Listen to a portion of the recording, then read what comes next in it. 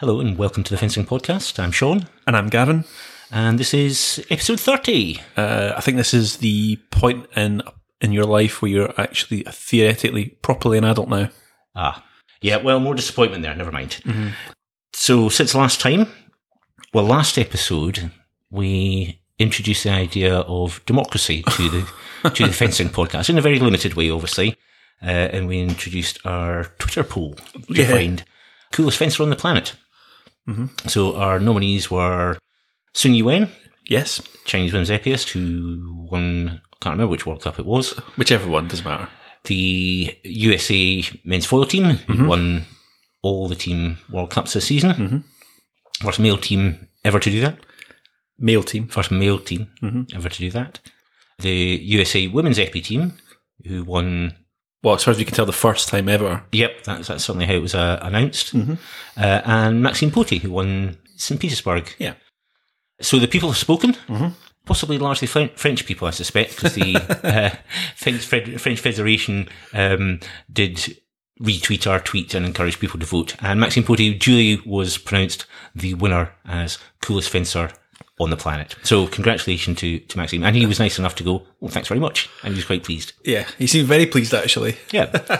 And in fact, I noticed some people that it's kind of, I don't know if Maxime, if you're listening, can you tell me whether or not it was your mum and your auntie that were celebrating on Twitter? Well, we do like a nice family celebration, so that's good. So congratulations, Maxime. We're very pleased. Yeah, everyone was very pleased. Yeah.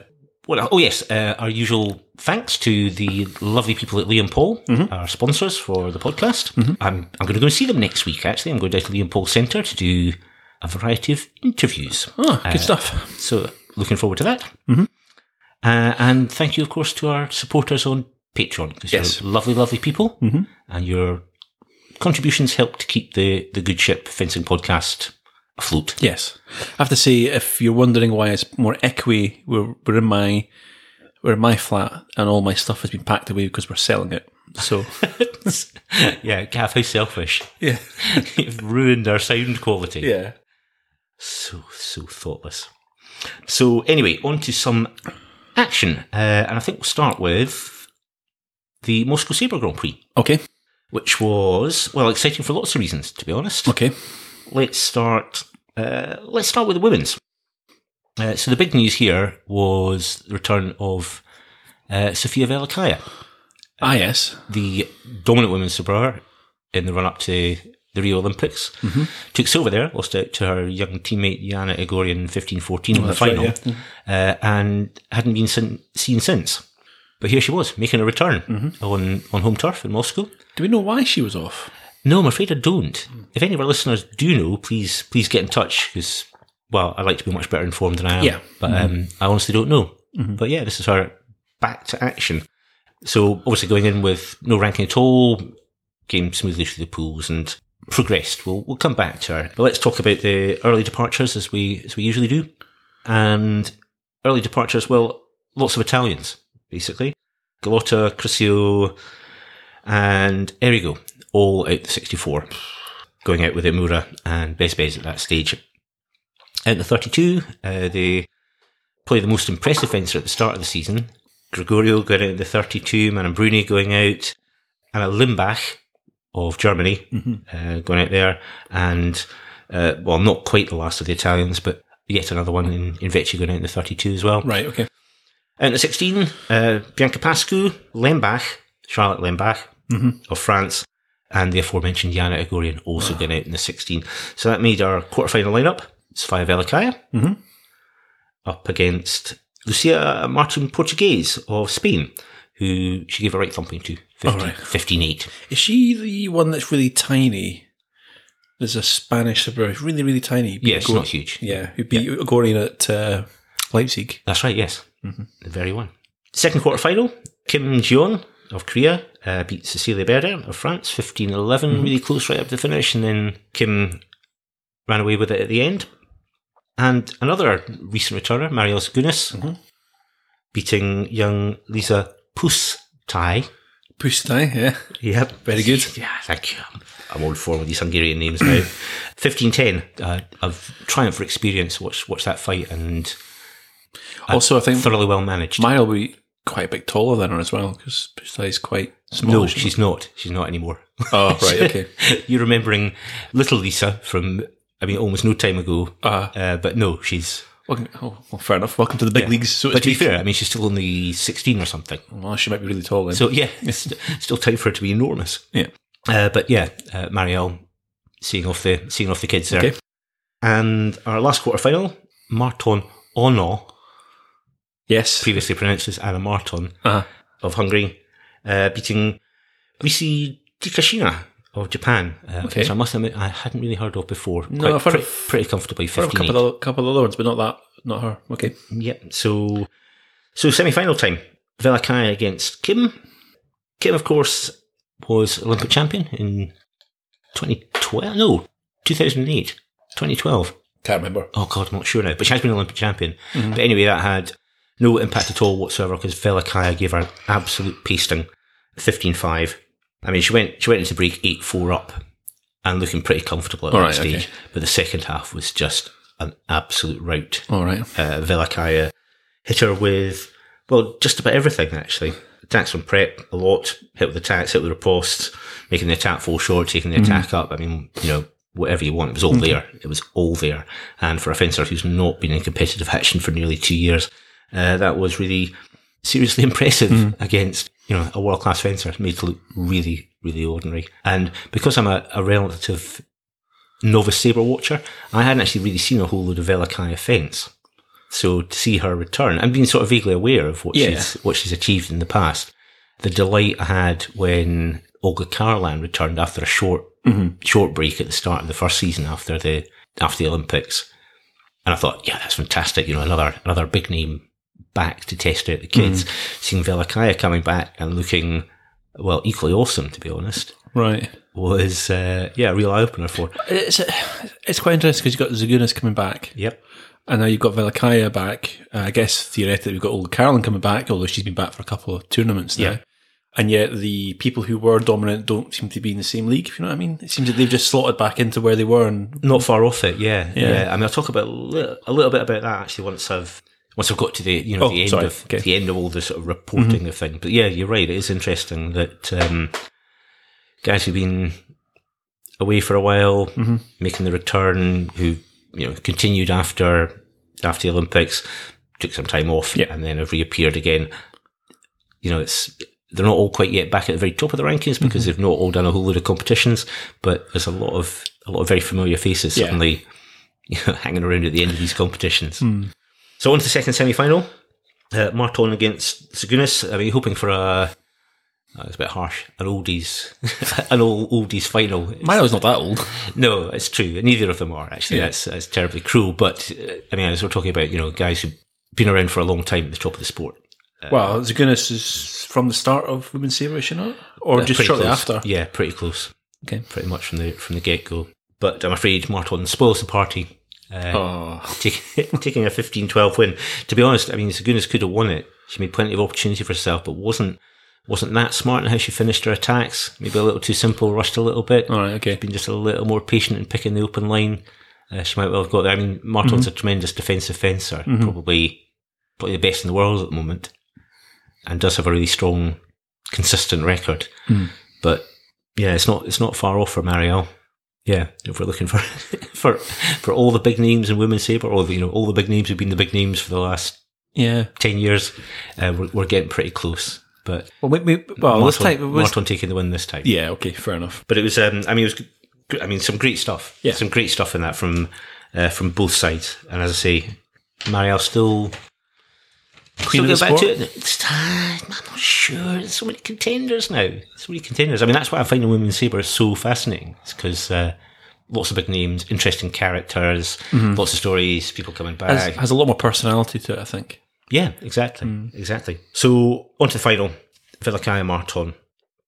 Velikaya charge out to let her lead 3-0 up, and then Marton starts to find the range in her attacks a bit more. Levels it at 6-all. And then Velikaya makes a great attack, actually, to finish off the first period to go in 8-7 up. So really, really tight, all to play for. And really, it was all about the attacks in the second half. Trading hits, all level up to 12-all.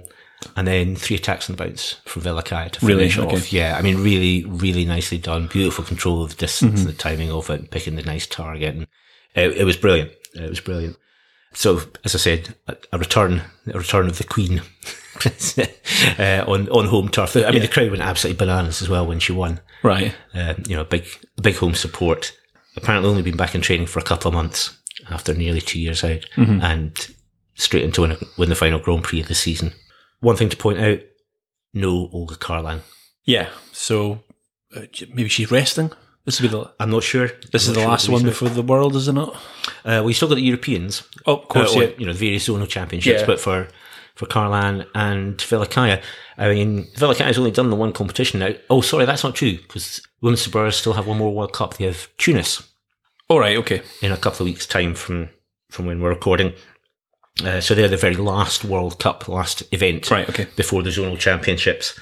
So it'll be interesting to see if Velicaia is there. If Velicaia just gets parachuted straight into the Russian team, it's all shaking up to be a really exciting end to the season with all these returners. You know, you've got Zagunis, Velicaia's back, Karlan's reigning world champion. You've got Marton, you've got young Pustai. Yeah, that's fine. It's fine. You pulled it back. It's fine. And Brune and Berder and Kim, and it's a really exciting time in Women's Sabre. I'm thoroughly enjoying it. Good. Can you tell? I think I can tell. I mean, I think by the sense of things, Tunis is going to be the one to watch because there's the last opportunity to earn some points, and there's some. I was going to say some newbies, oldies. How do you oldie newbies? Returners. Okay, from the wilderness, who've got points to get. Yeah. And likewise, I don't know what happens because I think the American team that's been picked for the World Championships. So at the point when it was picked, it seemed to be picked really early and before Moscow. So does Zagunis make the team for the USA or no? I'm not sure. Well, it depends how they do it. I mean, if they do it like the men's foil team, it's off the rankings. Yeah, including, in which case, we need to look at the American rankings to see exactly what's going on. Yes, because it's not the same as the world rankings. They have their own ranking list, including domestic events. So I don't know the answer to that one. Yeah. But I really hope she is, because it'll make the World Championships much, much more exciting if she's there. Yeah, interesting. So, on to the men. Early departures. No returners that I'm aware of for this one. Okay, right. No golden oldies. But still the usual star-studded cast. So, out in the 64, Kim Young-wan and Aldo Montano. Out in the last 32, Max Hartung, Kamila Bragimov of Russia. Out in the 16, Szilagyi, Apathy and Paktaman, which gives our quarter-final lineup. First quarter-final here was an absolute beauty, by the way. And if you're going to go and find, a non-medal match to go and find, to go and have a good look at, to see some really high-quality, exciting sabre, is this one, Gu against Anstedt. All right. Anstedt looked to have it all the way through, seemed well in control of things. Gu's comfortably down 14-10 down. I mean, down the whole fight, basically. Right, okay. Anstedt's bossing it, and Gu is grimly hanging in there, and eventually close it back to get a victory 15-14. It's an absolute cracker of a fight. Second quarter-final, Kiratli against Daryl Homer. Reasonably comfortable win for Kiratli. Certainly ran away with it at the end. I mean, close up to probably up about halfway, and then Kiratli found his range. Matchup of two of the stars of the season, Oh Sang-uk against Eli Dershowitz, was surprisingly kind of one-sided, really. Oh winning at 15-8. I was quite looking forward to that as a fight as well, but it didn't quite live up to its billing, with Oh looking fairly comfortable in that one. All right. And the last of the quarterfinals, our Iranian favourite, Mushtaba Abedini, edging out Hansel Hav Korea 15-14. Probably not the best of the quarterfinals, to be honest. Okay. But if you like it nail biting up to last minute, probably good for that. Oh, okay. Quality wise, yeah, not so much. All right. Not so much. So semi-final one, Kiratli against Gu. Kiratli sort of keeping Gu at bay, I would say. Trying to keep him under control, keeping him suppressed, keeping him beaten down, and just about doing it. But towards the end of the first period, Gu starting to find his range a little bit in the attacks, and Gu goes into break 8-6 up. But Kiratli hanging in there, and levels it at 10-all. by mixing up his attack and defence, and eventually takes the lead with a nice tierce riposte to go 11-10 up, and then after that takes really control of the fight and finishes it off pretty comfortably in the end. It looked like he'd, hung on long enough to eventually kind of crack the code. All right. And finishes off with a in the end, 15-11s. All right, okay. It's not edge of your seat stuff, and a good win for Cannatelli there. Second semi-final, against Aberdeen. Again, Aberdeen trying to do a Cannatelli and give himself a chance, keep hanging on. He just about manages, but this one you never really feel that it's going to last forever. It's just how long is it going to take before eventually steamrollers them into submission. Right, really? Oh. I mean, that's one of the things about watching this season. When he's been in good form, it's kind of hard to see how he can possibly lose. Right. Because he's so big, so powerful, he's really quick, he's got tremendous footwork, he's got the athleticism that you associate with pretty much all the Korean superstars, but in a kind of supersized form. Right. And when you put all that together, you just go, well, what's the answer to that? It's like one of those grab bag of quavers. It's got all that you want. I'm sure you would be absolutely delighted with that comparison. Yeah. Anyway, up at the break, 8-6 up, but pulls away comfortably in the second half to win at 15-9. So, like I say, it has a sort of feel of inevitability about the whole thing. So a final with Oh Sang-gook and Luca Cannatelli. I mean, Cannatelli's, how do you describe him? He's quite young, is he not? Well, I was going to say, sort of, in terms of his style, he kind of has the physicality and power of a lot of the Koreans. Mm-hmm. So he looks quite a good match-up for this. And he mixes it up well. He's got some nice touches, so, scores with things like a nice stop pitch around the wrist. And he's prepared to take the fight out of the middle of the piece fairly regularly. And he was trying to do that. He was trying to, be prepared to draw Oh's attacks out, but really struggling to get much of a return on that. Okay. Oh just looked awesome to be honest. Fair enough. 8-4 up at the break and looked thoroughly in control. And really, in the end, just eased away to another comfortable win. It was one of those ones. Again, it has a kind of, when he's on good form, that sort of inevitability about it. He is the sort of Terminator of men's sabre at the moment. Well, he's a big guy. Yeah. So Madrid was the following week. Uh-huh. But at that point, Oh'd won 2 Grand Prix and 1 World Cup.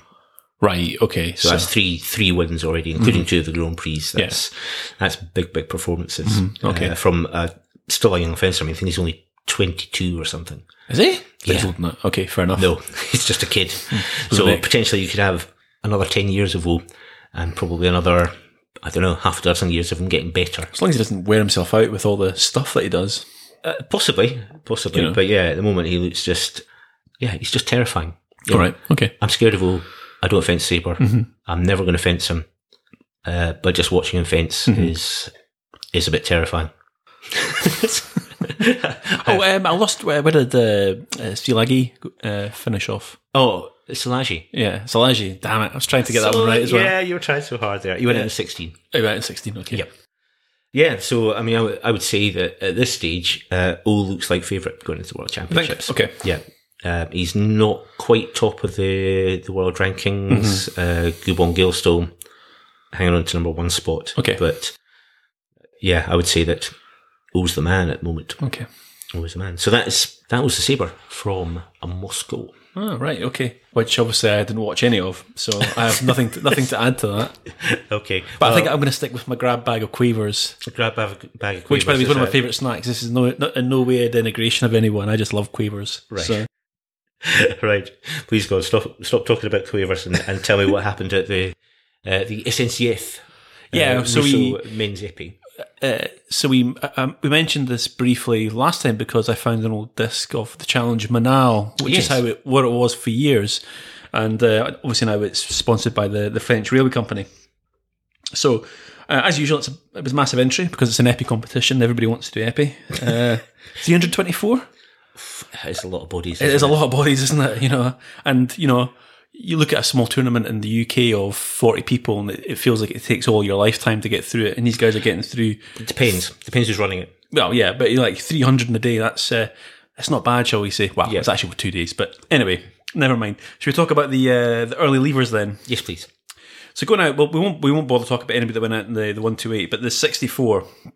So there's a few names go out in the 64 actually, and I guess I suppose the first one that comes to my mind here is Benny Steffen goes out in the 64. Yeah, he's struggled for form this year. I think it's fair to say. I think so because and I think he's been ill as well. He's like glandular fever or something as well. Oh, has he? Yeah. There was something about that on social media, and I can't remember what it was. I thought he was injured. No, I think he was ill. You just ill? Okay. Yep. Anyway, if you've got glandular fever, it's hard to get over that. So yes. Our thoughts go out to Benny there. Also going out in the 64, we have Kudos. He finishes 40. My heart sinks, as I mentioned, the next one, Minobi. Sad face. Yeah. Kurbanov. Oh, right. Uh-huh. Yeah, again, so it's like, so far, it's some big names. Redley. These guys are all these are all in the latter stages here. Park. Sang-Yong Park. Our man, Yannick Burrell. Jinsen Jung. Oof. Yeah. 64's been a disaster for you, so again. Yeah, yes, 64 is, and it gets worse. Mr. 33, Marco Ficera. It's the edge of your seat. Exactly. So there's no heart attacks at the end of the table. It's probably good for your health. Yeah, it's probably good for the health. Out in the 32, Oyama, number 32. Oh dear. So basically, all the fences I love, they're all out. Did you bother watching any more after the last 32, or did you just go, that's enough of that? Yeah, exactly. That's enough of that. I've got other things I could be doing with my life. Interesting, Di Veroli's in this one. He finishes in the 32 as well. That's good going for what, 16-year-old? Something like that, you know. Yeah. Still he just finished. Well, he won the World Cadets. Yeah, I hope somebody gave him a clip around the Euro for cheeky young lad. Yeah. Also, if you scamp. Yeah, here, have some toffee. Off you go. Also out in the 32, Enrico Garozzo, Gaston Lamardo at 17. He's still going. You know, sometimes I see his name and I think, oh my god, he's still going. Still there. He's still there. Yeah. Na, do you remember Na? We mentioned him a couple of episodes ago. Korea. Oh yes, he made the last four at one of the World Cups. Yes, can't remember which one it was. Yep. So I just saw his name on the results list, and then out in the 16 we have Koki Kano. He went out to Novozhelov. Okay, and it's worth watching that one because Kano looks like a small child. Mm-hmm. Novozhelov is a unit. He's a big guy. He's a big guy, big square guy. But it's much closer than you think. So if you're a small person, what they say you think is a big person, that's a good one to watch. Okay. But obviously, Kano didn't make it out of that one. Also out in the 16, Geraint and Heinzer. And that gives us our last 8 lineup. Now, there's a couple of names in here which are actually worth mentioning, if I'm honest. But we'll just go down through our last 8s. Okay, so our first last 8 is Daniel Berta of Hungary. Yeah, Hungary, young guy. He went up against an unknown guy called Bas Verwijlen. Who? Who the hell is Bas? Exactly. The name is vaguely familiar. Vaguely familiar. I actually looked up his results and I was sort of thinking about this, and Bas has been around for a while now. He's my chicken. How is he? 30? He's 34. 34? He's 34. Oh, okay, I thought he might actually be older. I thought he was nearly my age because he's been around for so long now, but his first medal at World Championships was in 2004, where he got a bronze. And then he got a silver in 2010, right? Which is the one I was thinking of. Right, because I actually thought he won that one. But anyway, it turns out he got the silver there. Yeah. So he's been around for a while, but he's only 34. Yeah. It's not that old, you know. Not in epi terms, anyway. That's a long and distinguished career, yeah. And in that matchup, I would have put my money on Berta, actually, because Bert's younger. Bas's results haven't been quite, what they perhaps could be. But Bas actually steamrolls him. It's 15-8. Oh, that's very comfortable. It's quite comfortable. In the second quarterfinal, we've got Novozhelov up against... now, I can't pronounce this guy's first name. I'll give it a go. It's Byung-Chan Jung, or Jung Byung-Chan of Korea. Okay. And I've honestly... I'd love to help you out here, but... I've honestly got no idea. All I know about this Jung is that he is 23. Oh, okay. So he's a young guy. Baby. He hasn't had any sort of memorable results in the seniors that I can sort of find here. Novozhelov basically is much more experienced, much more well-rounded fencer. It's 15-6. So straight over the top of him. Right. So no nail biter so far. No. And the next one's actually much closer. We've got the other Park Hyung-do, up against Andrea Santorelli. It's much closer. This one, Hyung-do edges it out, and it's 15-13. Okay. Good fight or not? I haven't actually watched this one, so I haven't got any comment. So I'm kind of familiar with both those fences. I'm imagining it's close. Yeah. Because Santorelli's Santorelli's a sort of a tough competitor. He's a tough competitor, never quite manages to pull it through, but, he's good. He's not going to give anybody an easy fight, though. No, exactly. He's going to go down fighting. So I'm going to go back and watch this one, actually. Okay. And this is another one which I haven't got around to watching, and it's our final matchup is Bogdan Nikishin against Curtis McDonald. Oh, the American. The American, yes. We actually have an American in the last result. day. That's a fantastic result for him, in fact. Yeah. When was the last time there was an American in the last day? It's been a while. It's not recent, I don't think. No, I mean, are we going back to Seth Kelsey's time, maybe? Really? Wow, that's... Yeah. I don't know. I might be wrong. One of our American pals can correct me on that one. No doubt they will. Again, I haven't watched this one, but it does finish 15-10. So it's close-ish. Close-ish. So I'd like to go back and see it. So that gives us our matchup of the two semi-finals. The first one is Bas versus Novozhelov. This is actually quite a good fight. One of the things that kind of struck me while I was watching it, and this goes back to my comment about it feels like Bas has been around forever, is that Bas looks like he comes from a different time to Novozhelov. Is that I don't mean anything bad by that. It's just that there was a moment in sort of the early mid-2000s where it looked like it was the most awkward Epifencer was going to win. Right? Okay. And Bas has that kind of style about him. So he's this big guy, big tall guy. He's got his wide stance. He keeps his hand quite far back, which must be an absolute nightmare if you're trying to do any sort of attacks on the blade or anything like that. And it's a really close fight actually. So all in this fight, as I was saying, Bas looks like he comes from sort of a slightly different sort of era. All the way through the match, though, Bas looked like he was outclassed. So Novozhelov, by period 3, Novozhelov was 12-8 up, and it didn't look like Bas could handle Novozhelov's timing, and everything he tried just wasn't working. Right. But having said that, he suddenly pulls it back, and it's 13-11 with 45 seconds to go. And it still looks like it's going to be Novozhelov's time, but the crowd's up. Everyone's kind of, Bas is into it as well. Bas does one thing he hasn't done the entire match so far, and he does a nice, simple step lunge. Literally step lunge from the goal line, and he hits Novozhelov while he's searching. It's like a foil hit. All right. Okay. So he sticks his arm out. Novozhelov sort of fishes around for this point, and all that happens is the Bas just disengages and hits. It's actually really lovely. And the commentators who's speaking French, obviously, I'm not entirely sure what they're going to go mad. Yeah. At this point, they're screaming and shouting. It's absolutely lovely. Yeah. Which is it's 13-12, and there's only a few seconds left on the clock. They come in quite close, and again, this whole exchange is worth watching. There's a lovely sort of exchange of panny ripostes. All right. Novozhelov breaks for it, obviously thinks, oh, I'm not dealing with this, I'm getting out of here. Runs backwards down the piece, and Bas chases him. But unfortunately for Bas, as he continues on with his attack, Novozhelov just hits him basically sticks his arm out and hits him and runs backwards, and there's only 2 seconds on the clock at this point. I mean, Bas gives it a good go. He just runs at him to see if he can get the hit, because as you do, don't have much choice, but it's a classic. Closes his eye, sticks his arm out, and that's the end of that, basically. But it's actually a quality semi-final. And I think if I was going to watch any of the 2 semi-finals, I'd probably go for that one. Right. Because the other one, which is Nikishin versus Park Kyondoo, is actually just kind of boring. Park doesn't have an answer to sort of Bog. You're much more a fan of Nikishin than I am, I think. Yeah, I mean, I like his fencing. He makes people work for their hits. Yep, exactly. But Park doesn't really have an answer to the fact that his opponent is just quite big compared to him, I think. Right, okay. And he's constantly edged out, and it finishes 15-8, and there's nothing really memorable to kind of go over in it. Park can't really establish himself in it. He's just constantly trailing all the way through it, and it's quite a comfortable win at the end, and everything's a bit flat, if you know what I mean. We get to the end, it's a win. A straightforward win. Shake hands, on to the final. So we've got the final here, and we've got Nikishin versus Novozhelov. And it's quite... What's their combined age? I don't know. Going to be a 155, something. I don't know. I think you may be a little high, but I mean, both of them must be... I think they're both 30. I think they're both 30 plus, 30, quite a lot more than 30, I think. I don't think Novozhelov's that old. I'd need to double check, all right? Okay. But it's a good fight. It's a good final, actually. So they're quite evenly matched, because they're not similar. That'd be the wrong way of putting it, but they both have a very similar way of going about their game, I think. Yeah, I understand what you're saying. Yeah, so Nikishin is much more forward, much more into your opponent, and Novozhelov is sort of more upright, works a little bit harder to try and get the blade moving, but their kind of approach is quite similar. And the actual finals, it's a really good one, actually, and opens with a lovely gambit from the Novozhilov, and he flicks to wrist. He goes flicks to wrist, to toe, to wrist again.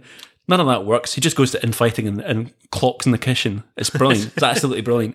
But it's actually very evenly matched in this sort of period, and it kind of the kitchen just basically edges it up. It goes 3-1. Novozhilov pulls it back. It's 3-3.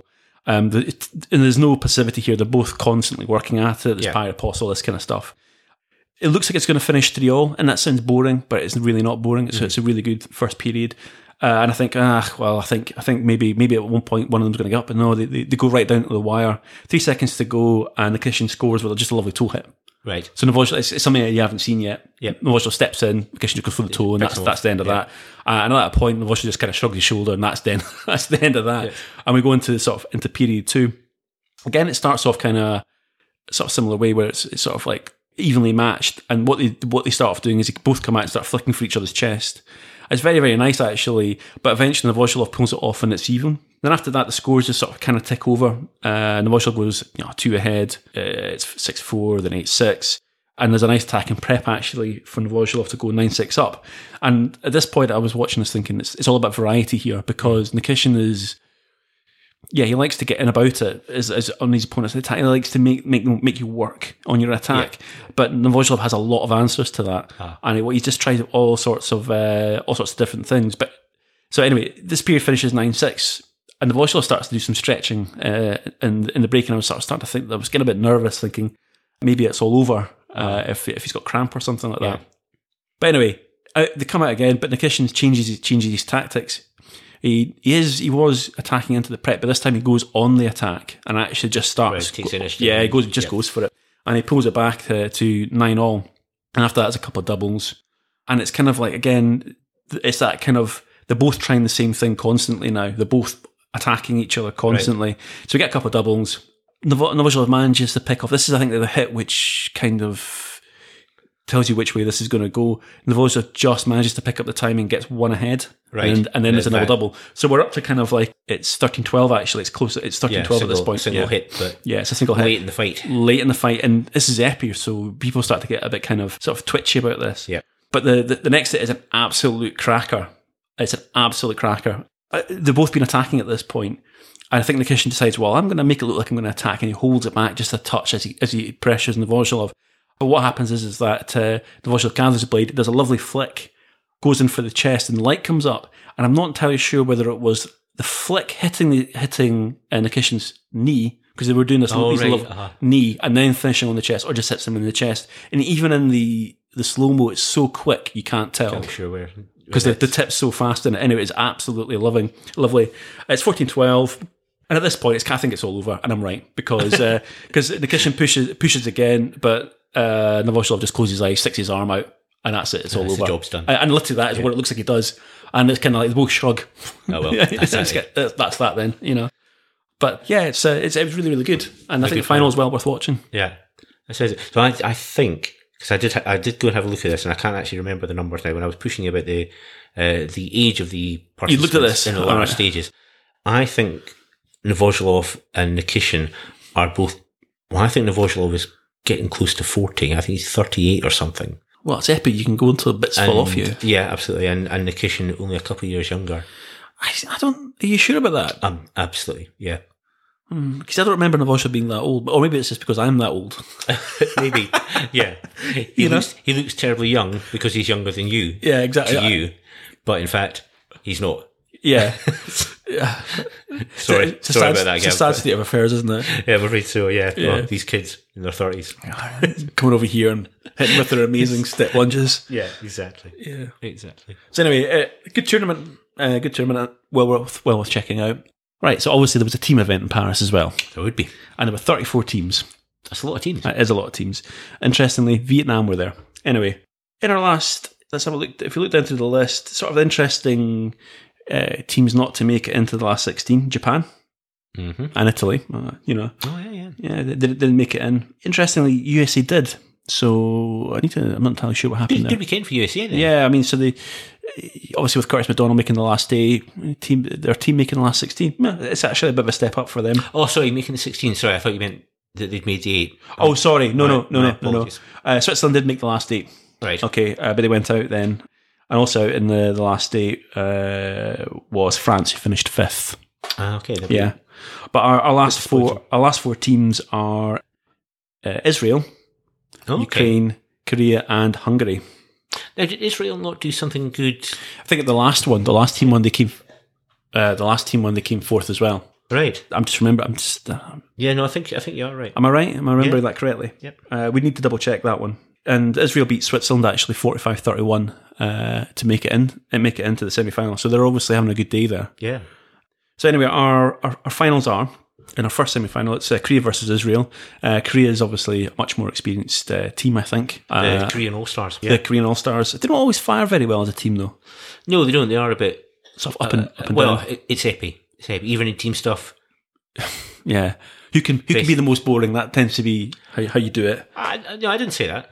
Well, we're going to talk about that in a minute. Oh, dear. Okay. So anyway, Korea wins over Israel quite comfortably, 45-36. Right, yeah. It's fairly comfortable. Nice. In the other half, we've got Hungary versus Ukraine. Hungary beat France 42-39 to make the semi-finals, which is quite good. Okay, it's a narrow win. It's a narrow win. Yeah, that's a good win for Hungary, I would say. So Hungary's a good team. France is a good team. So their defences are, so I haven't watched it. I'm going to have to go back and watch that one. And then the other last 8 there, we've got China versus Ukraine. And sounds like a thriller minute. I have my fears about this. Even when you said those teams, I thought, this isn't going to be great. 24-16. Oof, no thanks. It's going to be a bit of a struggle making me watch that one. Anyway, the other semi-final is Hungary versus Ukraine, and it's a thriller minute, 23-21. Oh, dear me. Yeah. Right. Well, I'm quite glad I didn't watch any of this. Yeah.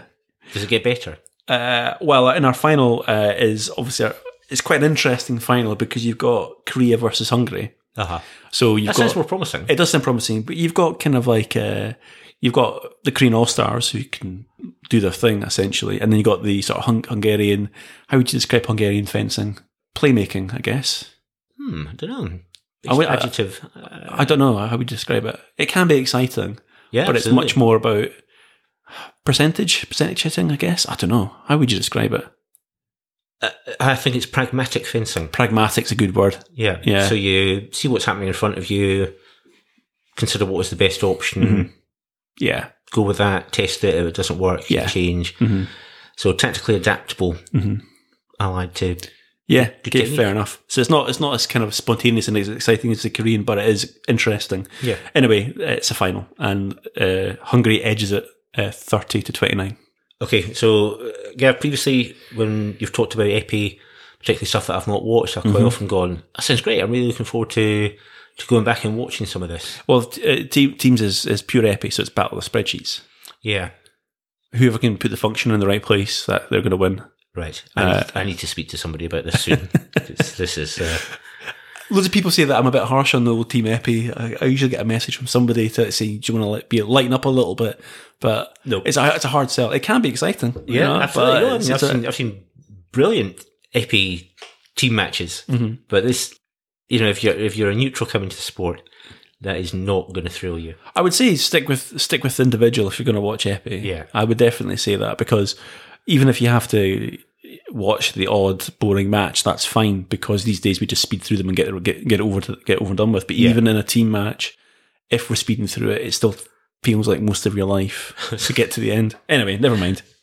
Your soul is gradually eroded. Yeah. But good win for Hungary nonetheless. Yeah. Well, actually quite good for Korea to make the final as well, I think. Right. Okay. I think any time that Korea don't win, I feel slightly cheated. Disappointed. I feel that they should win. They should. I feel they should be the dominant team in men's epi. I think they do, but the thing is, the depth in men's epi is so it's so deep. Brilliant.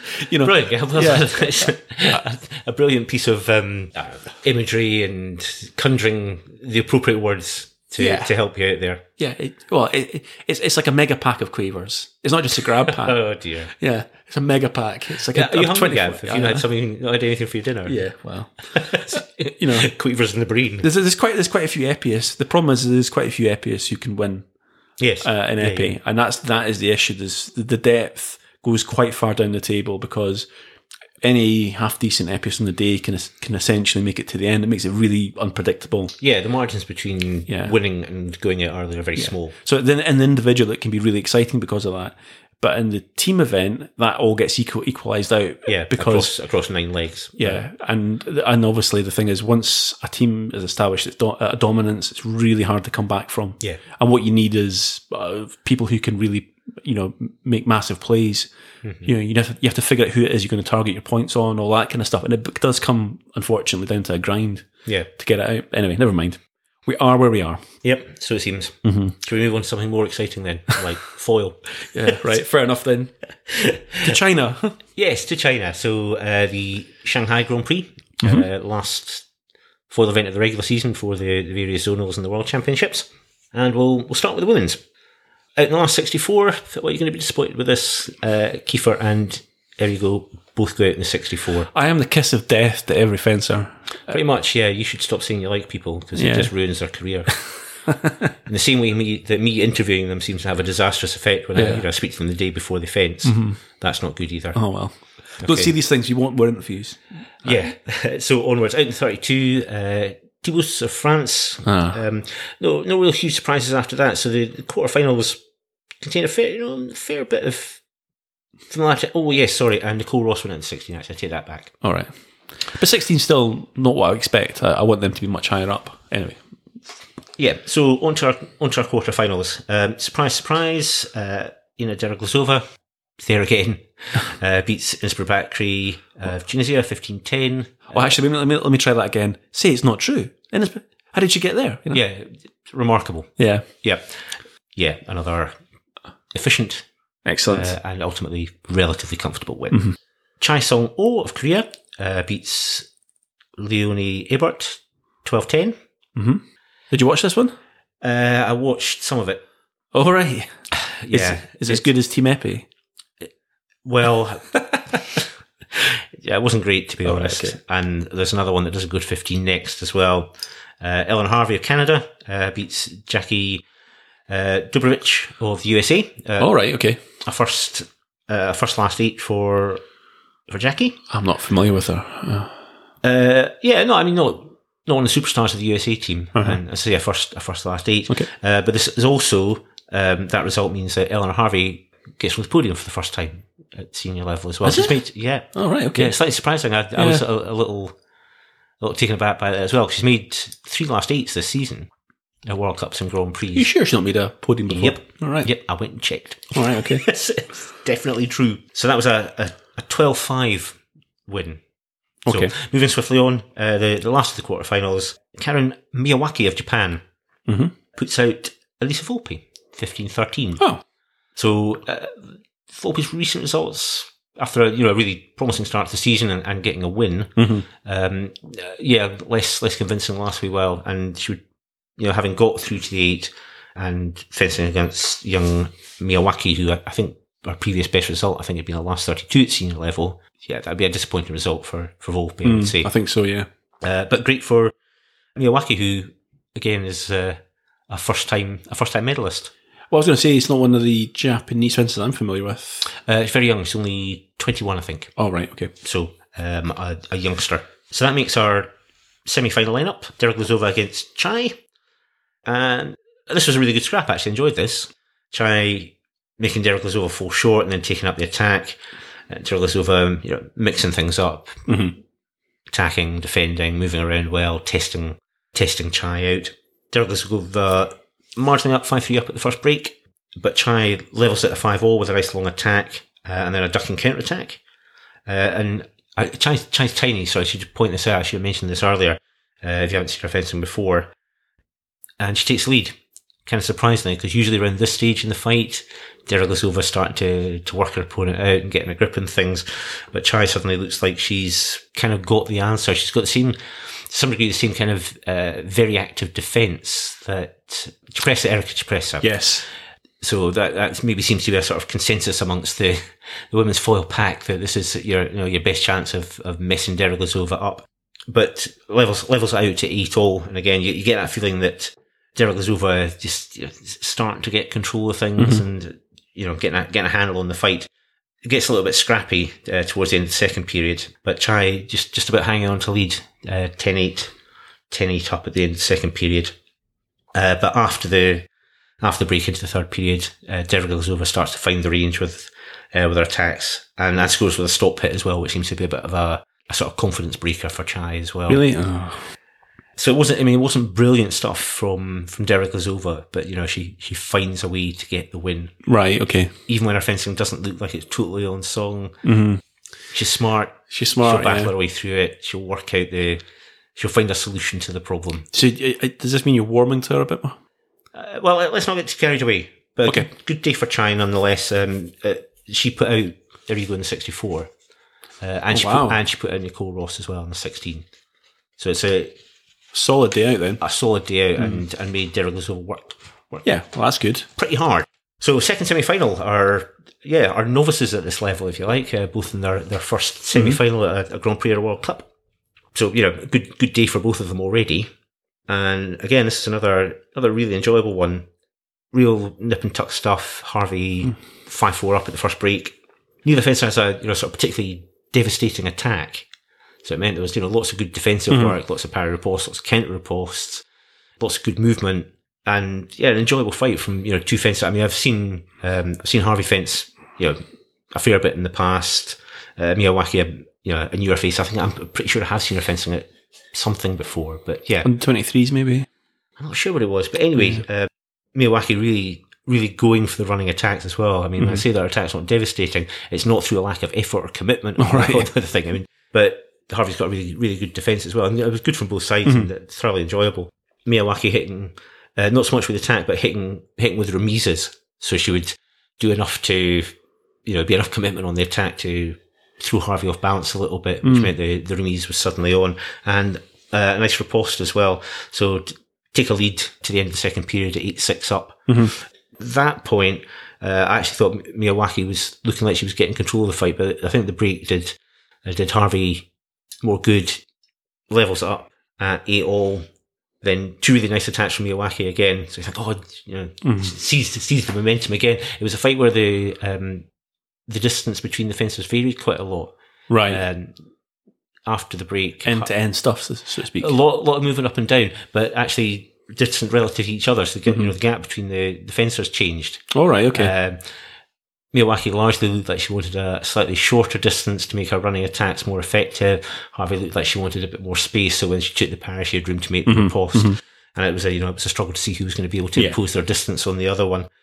And Harvey actually edges into a lead. She managed to find the range on her attack a bit better and goes 11-10 up. But then Miyawaki finishes the fight really well. Hits with attacks, ripostes, and a final remise. All right, okay. Yeah. To take the fight 15-13, so 5 hits on the trot to finish the fight off. So really good win there, and into the final against Queen of all Chavez, Derogozova. Okay, and Miyawaki gives it a right good go. Okay, at the start of the fight, it's pretty close. Derogozova kind of pressing and probing. Play a fencer she may not have fenced before or is relatively unfamiliar with, and sort of testing her out. Sneaks a little lead. Let's figure this out, see what's going on. Yeah, exactly. So it gets a little lead. Miyawaki scores with a few running attacks and kind of jumps Derogozova a little bit. Goes into the first break level at 4-all. Miyawaki actually gets ahead, goes 6-4 up. Right, okay. You think, oh well, maybe. But then no. Okay. It's all Derogozova after that. 11 hits on the trot to finish the fight. 15-6. Oh, 11 hits. Yeah. Utterly ruthless. Yeah, and again, hits with attacks, hits with counter riposte when her attacks didn't land, hits with the odd stop hit as well. I mean, the full works. I mean, when I've said that I don't find Derogozova particularly exciting, I think it's because there's nothing in her game that's a totally standout sort of feature hit. Nothing sort of trademark. There's nothing, very few hits that make you go, wow, that was just absolutely incredible. But she's super smart. Tactically, right on the ball, works at her opponent. She moves really well. Determined with the attack. Adaptable. It's kind of the complete package. Yeah. I know it's very early to say this, but is this kind of a Vitsali type situation that we're in, where we've got a fencer who has figured out a way to fence which there's nobody around her that really has an answer to? Is it too early for that? Well, obviously, I mean, in some ways, Dergozova's style is more probably conventional than Vitsali's was. yeah, Vitsali always thought she was fencing with some kind of weird exploit. That's the way I always look at it. So there's an exploit. It's like, this doesn't look great. How's she winning everything? You know? Yeah. Okay. It's a hard one, isn't it? Dergozova hasn't won everything this year. Well, very close. But near enough. So that was the final women's foil event of the regular season. 5 World Cups, 3 Grand Prix. She's won all of the Grand Prix. Yep. She didn't fence in the first World Cup of the season. That's she right. Didn't fence in Cancun, clearly objecting to their poor quality streaming, and said, "I'm not going to go." Well, we're with her on that. Yep, absolutely. And she won 2 of the 4 World Cups that she fenced in. So that's 5 out of 7 events. Yeah. So she's lost twice, basically, all year. And she won the World Championships last year. Yeah. How do you get that? And she won the Olympics the year before that, and the World Championships the year before that. So it's approaching that kind of level. She wins all the time. I mean, last season I thought women's foil was really interesting because you had the sort of big 3, if you like, of Derglazova, Kiefer, and Errigo. Yep. This year, not so much. There's only one really. Yeah. I think one of the problems that we went through with women's foil was that there was nobody who could touch Vitsali, and it killed off the game, I think, a little bit. It went through a sort of a fallow period when she was totally dominant. I couldn't stand it during that period. All right.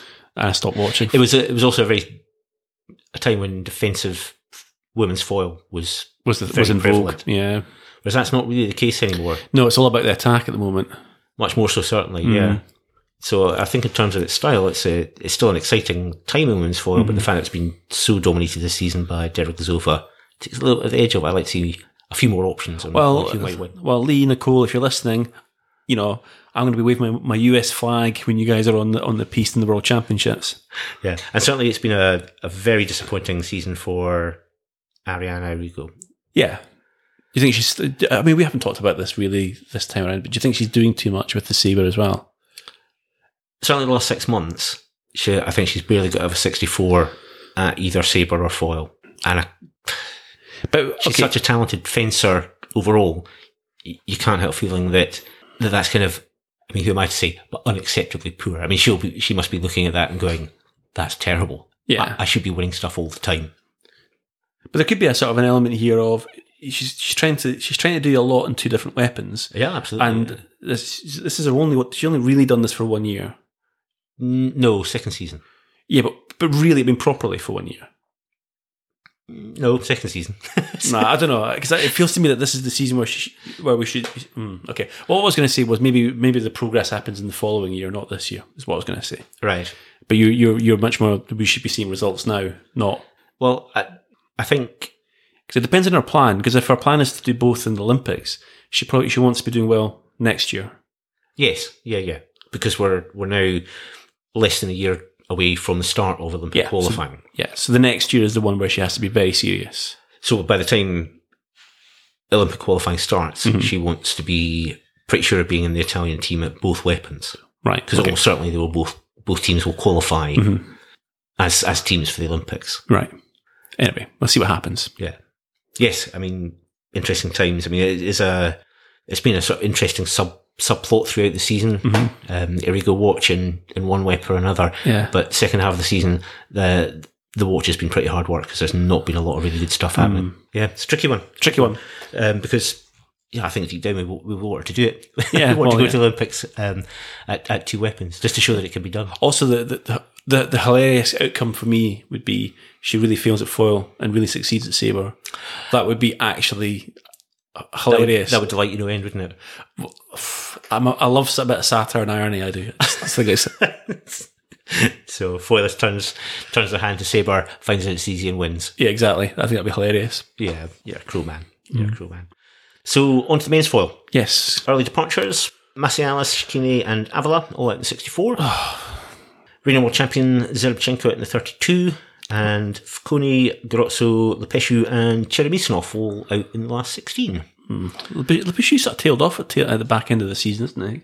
A little bit. I mean, 16 is not disastrous. No, but okay. All right. It just feels to me like he should be. I don't know if it's just because I've become such a huge fan, but you want to see him later in the competition. Exactly. Yeah, we should be making last 8, so man. Come on, man. Yeah. I mean, so more surprising, another 64 for Alex Macialis. In previous years, he'd been super consistent. And even the idea of him going at 64 was always almost unimaginable, where it's happened at least twice this season. Can't hold that consistency up forever, though. At some point, it's got to break. Yep. And I mean, he's had a win this season. And exactly. Been close to it. So, we'll talk about where people are in the world rankings a little later. So our quarterfinal lineup: Cassara against Meinhardt, a 15-12 win for the veteran Italian. Not literally a veteran, but he's not that old. Into his 30s, 34 apparently. Well seasoned. That seasoned. Yeah. Is that better? Well seasoned is what I said. Well, oh dear, that doesn't sound that good actually. No, you probably wouldn't be happy with that. Cruz beat Francisco Trani. All right, okay. 15-13, one of the sort of slightly less known Italians, but he put out Garozzo in the 16. So clearly having a very good day, but Richard edges him out. Timur Safin beat Carlos Llavador with a stick, 15-3. I shouldn't laugh, but this idea of Safin just basically beating him up, it sounds quite... Yeah, it's 15-3 is that's never going to be one that's a good watch if you're on the losing side. No. And final quarterfinal, Reese Imboden out crazy Italian Eduardo Luperi, 15-10. All right, okay. A fence that he's had trouble with in the past, actually, so it's be glad to see him disposed of in the quarterfinals. So semi-final, number 1, Richard Cruz against Andrea Cassara. Now these guys have been bashing lumps out of each other for ever, more than 15 years. When they started, I think I was probably still in nappies. That's what it feels like. It feels like a long time ago now. Anyway, I certainly didn't have any grey hair then. The first time I saw them fence each other was in juniors. Oh God, yeah. So, and they're both 34 now. Yeah. So yeah, it's a battle that's been going on a long time, and this was another absolutely tremendous. That's a good one. Yeah, it certainly was. Early on, both fencers looking for the foot to chest. Cassara a left-hander offside. Richard a righty, and both looking for this angle flick across the target. With kind of mixed results, Cassara was the one managed to get the range and attacks a little more controlled in his preparation and picking the target to finish off. I think we talked about this offline, but I felt that right at the start, Richard was feeding Cassara too much of his hand. So I felt like his arm, he was proceeding too much. His hand was too far in front of him. Right. As though he's fishing for Cassara's blade a little bit. And I think that was playing into Cassara's game where he was just like, I can find the range and flick from here. Yeah. I mean, certainly Cassara, I thought, looked very composed early on in the fight. Oh, definitely. Thoroughly in control of things. And he stretched out a good lead, 7-3 up, 1 point. Yeah. 9-6 up by the break. And to be honest, at that point, 9-6 looked like that was slightly flattering Richard. I felt Cassara looked well in control of things, and it was really just how well could Richard hang on and wait for the hope the tide would turn. And Richard really did it just by scrapping away. He did.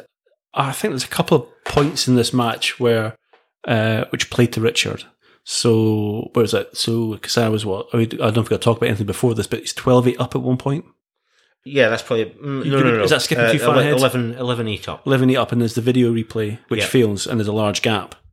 And I think at that point I was thinking, Cassara, he's got this one in the bag. But at that, I think definitely favoured Richard. It allowed him to get a bit more composed, or I don't know if Jurmek was giving us some kind of hand signals or something like that, but what to do. But, Richard came out after that break as a different fencer. Right. And there was a moment there when... can't remember exactly what the setup was, but it finished with a lovely pickup in Sext and a flick from Richard. Oh, yeah. Well, Cassara makes a kind of running attack. Yeah, that's right. And Richard just nails him on the shoulder, and it's really lovely. Yeah. And at that point, I was thinking, whoa, Richard might be pulling this one back. A game changer. Yeah, it's a game-changing hit. Yeah. Richard, scrapped his way back into it to level at 11-all, which I once say didn't really look that likely. And I still can't entirely work out how he managed to get to that point in the fight. Well, I think it seems almost just a triumph of will rather than brilliant technique or tactics. They always say that when you get to that level, it's really the mind game that becomes the most important part. It's your ability to be resilient, dig in and find whatever the reserve is that you need. Find a way. Find a way. Solve the problem, find a way. But yeah, so levels at 11-all, but then Caster takes control again to go 14-11 up. You're like, oh, well. It's been exciting. Thanks, Richard. It has been, yeah, absolutely. Yeah. And, Caster's still looking in control. Yeah. As he did pretty much through the fight. But more battling stuff from Richard. A little more variety, managed to take the initiative a bit more, hit with a couple of attacks, which he'd not done, a huge amount up to that point. Yeah. He'd been trying this sort of weird, sort of countering hit with Kisara, which wasn't really working very well. Yeah, kind of a variation on the flick to chest where he would push his hand across and try and block out. Yeah, exactly. And it hadn't been working particularly well. Yeah. And I think when he abandoned that, his chances went up a bit more, Yeah. failed with that one. Yeah, we'll try it a few more times. Okay, 14-11, and maybe been that. Yeah, exactly. Yeah, but eventually the level's at 14-0, and suddenly it's quite interesting because the crowd at that point had been kind of flat. And it wasn't until I think we're about 14-12 the crowd swings behind Richard. Yeah, and and there's actually a bit of atmosphere now. Yeah, and Richard gets excited as well. I mean, he's not normally a massively animated fencer. No.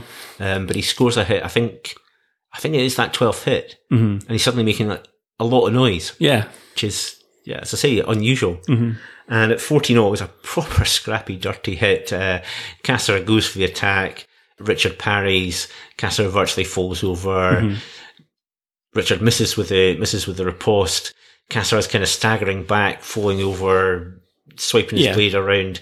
Richard has another go at him, misses, and eventually manages to grab the blade and nail him with a hit. The image I had was a man chasing a big spider across the living room with a rolled up newspaper. That's what it looked like, and eventually got him. Eventually nailed him. It was actually just to say before that, I think it was the 13-14 hit, the hit that Richard got there. I can't remember exactly what it was, but basically Kisara threw it, and he knew he threw it at that point because Richard hit him. What was the hit of 13-14? What did he hit him with again? It was one light. Can't remember. Anyway, was that an attack and preparation at that point? It might have been attack and prep. But anyway, Kisara knew he'd made a mistake because he ripped his mask off and did the biggest, most Italian-looking eye roll I think I've ever seen. As if to say, "Oh my God, I'm such a dumbass. What did I do that for?" Again, you're doing your best to win over. Hey, look, I'm just interpreting what Kisara's body language is saying. I'm not actually saying this was anything bad. He's left-handed. He's Italian. Kisara used to be probably still considered one of the greats of recent times. Absolutely beautiful fencer. Yeah. So, just watching them do that whole kind of, oh my God, what was I doing? that was awful. Yeah. Yeah, it happens to everyone. Yeah, exactly. So it's a relief to know that, it happens one of the old-time greats as well. So in the second semi-final, Safin against Imboden. Yeah, kind of contrasting the fencer, Safin's sort of super high-speed attacks, attack remise pretty much most of the time. Got really sharp counter riposte. Imboden much more relaxed, more fluent, longer in his attacks, and that sort of contrasting style. But both were good defense though, and it was that kind of sort of competing, contrasting styles, kind of competing with to see which one would get the upper hand. And for most of the fight, it was level pegging. The fight's level at 8-all. Nobody really dominating. Yeah. Both looking to impose their game on the other one. Neither of them quite managing to do that. But then Safin makes a sort of decisive break, I felt, at that point to go 10-8 up. And I really felt that sort of suddenly became a big gap. Right. And it turned into a 12-9 lead at the first break. Okay. So 3 hits up, quite close to the end. Imboden kind of struggling with the pace of the Safin attack. Because when he goes for it, he really, really goes for it. And if it doesn't hit you with the attack, you're under so much pressure that the remise is almost always a viable option for him. Yeah. Okay. But then I think what actually really was the one that clinched it in the second period is when Safin hits him with a stop hit. Now, Safin's quite a bit shorter than Imboden. And if you get picked off with a stop hit and can't reach with your attack, it's a sign that your timing's just a little bit off. And that's really kind of how Imboden looked in this fight. Knew what he wanted to do, but couldn't quite find the distance and timing to get it quite right. So in the end, Safin takes the win 15-10. On to the final. Cruz Safin. Interesting. Yeah, repeat of the bronze medal fight from the Olympics. That's right, yeah. Fight gets off to a great start with an early yellow card for Safin when he goes for his running attack. runs straight into Richard and bounces off. Yeah. And wipes himself out and gets a yellow card for his troubles. Yeah, exactly. He's quite a bit smaller than Richard. Yeah, absolutely. Yeah. It was funny. It was so, a good, off to a good start, from a British point of view, certainly. Yep. So the fight mostly consisted of, Safin doing the pressing and looking at the moment to launch his kind of running attack. And Richard seemingly quite happy for the most part to spend quite a bit of time on his back line. Mm-hmm. And kind of goad Safin into going for it. I mean, he would break it occasionally. Yeah. And occasionally he would draw Safin's attack out and make it fall short and then take the attack up himself. But yeah, Safin looked to be getting a bit of success with this running attack and keeping pressing, and opens up a narrow lead, 6-4 up. But then Richard levels it with an attack and a counter riposte, and then takes the lead. So, a sort of 4-hit swing from being 6-4 down to being 8-6 up. And I really felt at that point that if Richard could sort of continue to be aggressive without going mad, that looked like his best option. But he couldn't quite seem to sustain that. He never quite trusted himself to do it. And he was also doing that sort of, like you see, he was baiting Safin, and he was doing that thing where he was kind of dodging out of the way. So he'd bait Safin would charge. Yeah. And Richard and Richard would just step aside and pull a blanket out from in front of him, know, and then try and nail him as he was going past. Yeah, that's a sort of fair point. Yeah. Again, it was another fight where, I don't know, maybe I've become some kind of terrible pessimist, but it did always feel like Richard was kind of hanging on. Yeah, even though he was winning. You think that's fair? Yeah, okay. I don't know. Is that just me? Am I becoming a complete warrior here? Yeah, I think you are, but I think it's, I don't know. Just you're sort of delicately poised and clutching at your pearls and all that stuff. Maybe. Yeah. That's right. Oh, my beating heart. Yeah, so Safin forcing again and levels at 9-0 at the end of the first break. Mm-hmm. And more of the same in the second period, with Safin doing the pushing, Richard looking to mix up, sort of blocking stop hits and counter post to sort of shoulder and flank, sort of sweeping across the parry. But yeah, Safin having more success with the attacks or the remise to go 13-11 up, and then more battling from Richard. Yeah, which when we've seen Richard win recently. And I'll mention again how much there has been of that. He won Havana at the end of the 2016 season. Mm-hmm. He won Shanghai last year. He won Cairo at the beginning of this season. And on all those occasions, when I've been watching him, I thought this is a man in sublime form, and winning and beating the best in the world. Mm-hmm. Whereas here, I never felt like that watching him. It was always a day where it looked like it was bloody hard work. Yeah. But interestingly, I mean, we've got to the end of the fight yet. No. Okay. No. So he's 13-11 down. Yeah. And again, my feeling was this, this is going to be hard going to get this back. Mm-hmm. But he scores one attack and prep to level it at 13-0. Gets another one. Had he scored an attack and prep at that point? I was just thinking back. Had he done that?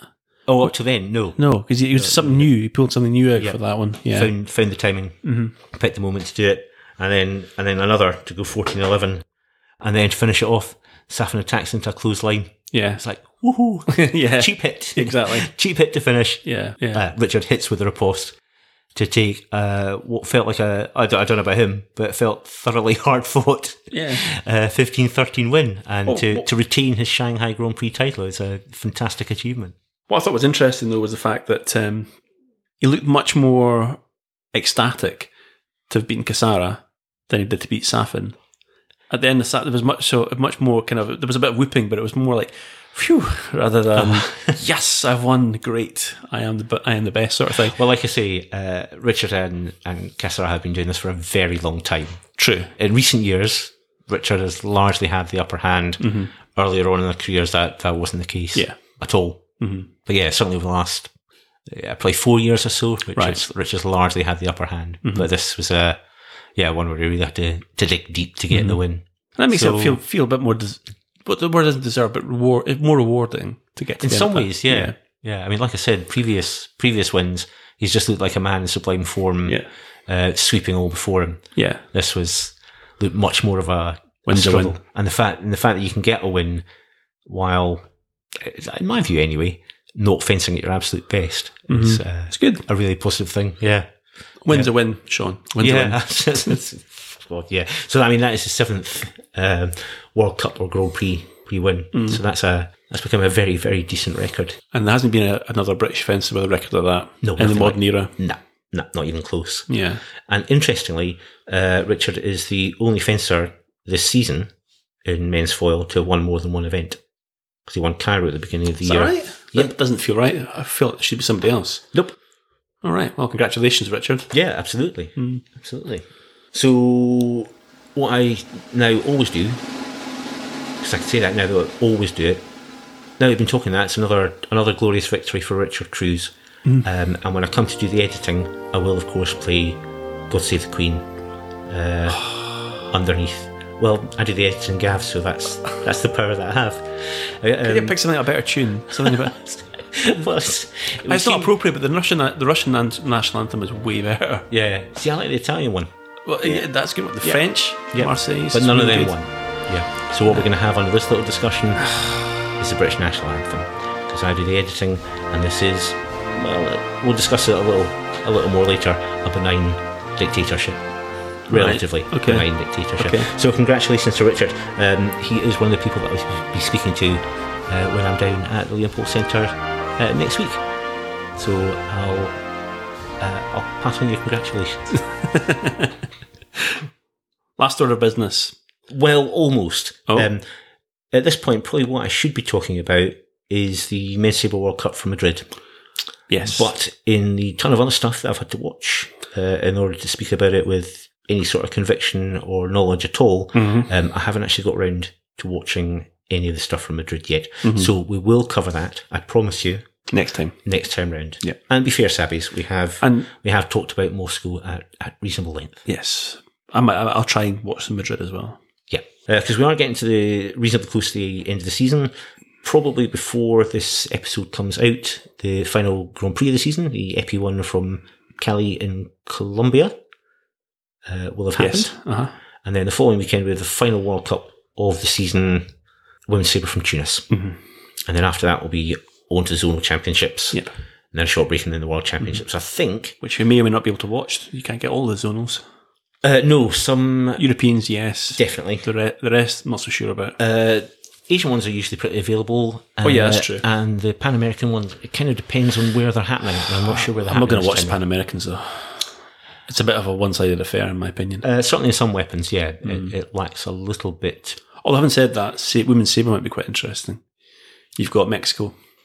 Yeah, that's true. Yep. And we'll see if Marielle has been picked as well. But the other interesting thing of that comeback continues at the Zonal and World Championships. I hope so. Yeah, so coolest fencer on the planet. Last time out, we did a Twitter poll, which I think, would you say that was a success? It was a success. It was fun. Yeah. It was fun. I've been trying to sort of keep the Twitter account a bit more alive recently, so it gave me something to do, essentially. It's quite a work at the moment, by any chance. Yeah, maybe I have to work on what we can do there, but yes. Yeah. So I suppose contenders for coolest fencer on the planet this time round.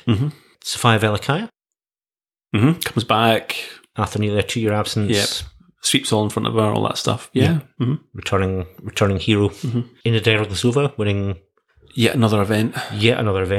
Although it has a sort of a feeling of inevitability about it. Yes, Derglazova wins again. Yeah, it's not exactly cool. But anyway, never mind.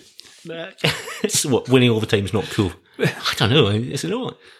Well, it's a benign dictatorship. You keep telling me. It's not democracy, is it? Yeah, fair enough. All right. So sorry, still no Novozhelov. I think Novozhelov because he looked amazing, and it's hard to see anybody else who could have basically got to the final in that particular event. Although having Bass, I was sort of thinking about this while we were talking. Bass, I don't know when was the last time Bass was anywhere near a podium? It's been a while. I'd have to double check that. I'm not sure. Yeah, he's been down in certainly this year. Hasn't been threatening at all. So last year before, 2 years. Yeah, I'm not sure last season either. Yeah, been a while. I think he struggled with a couple of injuries too. Right. I remember knees. I think it was something like that. Could be. So it's been a couple of years at least. I think. Right. Anyway. He's not as old as we think he is either. He's 34. Yeah. Sorry. Yeah. I'm going to throw in Baz just as a wild card. Okay. Right. Okay. And of course, Richard Cruise. Mm-hmm. Do we want to open this up to the Twitter sphere to decide, or do we want to become, for this episode at least, a benign dictatorship again? Well, we could do both. We could have our version and their version. Does that not really work? Nah. All right, okay. Good. Okay, we'll have Richard this time then, and then we'll do a public vote for the rest of them. Although someone's bound to say something. Well, they can if they want. Okay. And they are welcome to share their opinion, which we will naturally value. Mm-hmm. So if you want to hurl abuse at us for abusing the power of producing our own podcast and choosing Richard Cruise as the coolest fencer on the planet, which I will let him know on Wednesday when I see him, that he is in fact the coolest fencer on the planet. We have to get a picture of Richard wearing a crown. I'll see if I can arrange it. If I can fit it in my hand luggage, I will bring it. Right. I will take it down to Liam Paul Centre with me. Okay. And I'll get an appropriate picture. If not, it may have to be, I don't know, a paper one or something. Okay. But I'll see what I can do. So yeah, if you want to hurl abuse at us for our benign dictatorship, we may block you, of course. No, we probably won't. No. But we, on Twitter, we are Fencing Podcast. We are at Fencing Podcast. On Instagram, we are The Fencing Podcast. The Fencing Podcast on Facebook. Yep. And you can email us at thefencingpodcast@gmail.com. Mm-hmm. And you can visit our website as well, which is thefencingpodcast.com. So I think that is us until the next time. Yep. We will have, as I say, the final Epic Grand Prix of the season from Cali and Colombia. Yep. Mm-hmm. I will promise to catch up on my men's sabre watching from Madrid. I'll chip in with that one too. And we will have the final Women's Sabre World Cup, rounding off the World Cup and Grand Prix season before we head into the various zonal championships. Cool. And I will have done an absolute ton of interviews because, as well as my visit to the Liam Paul Centre, I have a couple of Skype ones to do as well. So we may actually slip in the odd interview-only episodes in and around there, because as I say, having done hardly any interviews for most of the season, I've got a certain flurry of them in the course of the next week, all of which I'm really looking forward to, so they should be good, hopefully. Good. So, that's us done for this time. It's good night from me. And it's good night from him.